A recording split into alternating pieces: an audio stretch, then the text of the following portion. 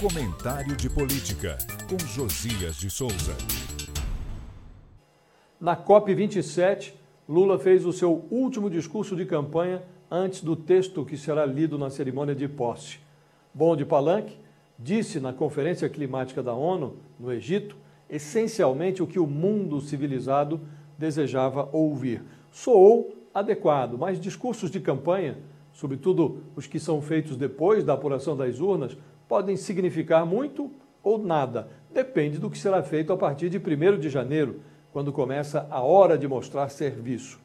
No meio ambiente, assim como no ambiente inteiro, o cenário é de devastação administrativa. Graças a Bolsonaro e à política externa pejorativa que adotou ao longo do seu mandato, Lula deu ao seu primeiro discurso internacional depois da eleição um caráter majestático. Falou na Conferência Climática da ONU como se o país, e não ele, reestreasse num palco de relevância mundial. O Brasil voltou, disse Lula. O mundo sente saudade do Brasil.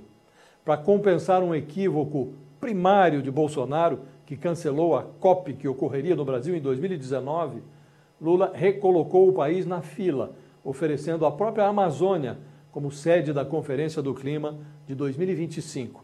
Prometeu desmatamento zero, sem comprometer a produção de alimentos.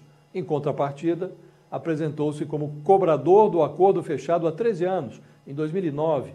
Previa que países ricos desembolsariam 100 bilhões de dólares por ano para os países pobres e vulneráveis a partir de 2020. Ficou no papel. Para apresentar cobranças, o Brasil terá que mostrar trabalho. A gestão Bolsonaro só nega o básico à equipe do governo de transição. Os dados sobre o desmatamento ocorrido entre agosto do ano passado e julho deste ano estão disponíveis, mas não devem ser liberados antes do final da COP. Levantamento encomendado ao TCU pelo chefe da transição, o vice-presidente eleito Geraldo Alckmin, informa que a devastação ambiental cresceu na proporção direta da redução da capacidade de fiscalização dos órgãos do Estado.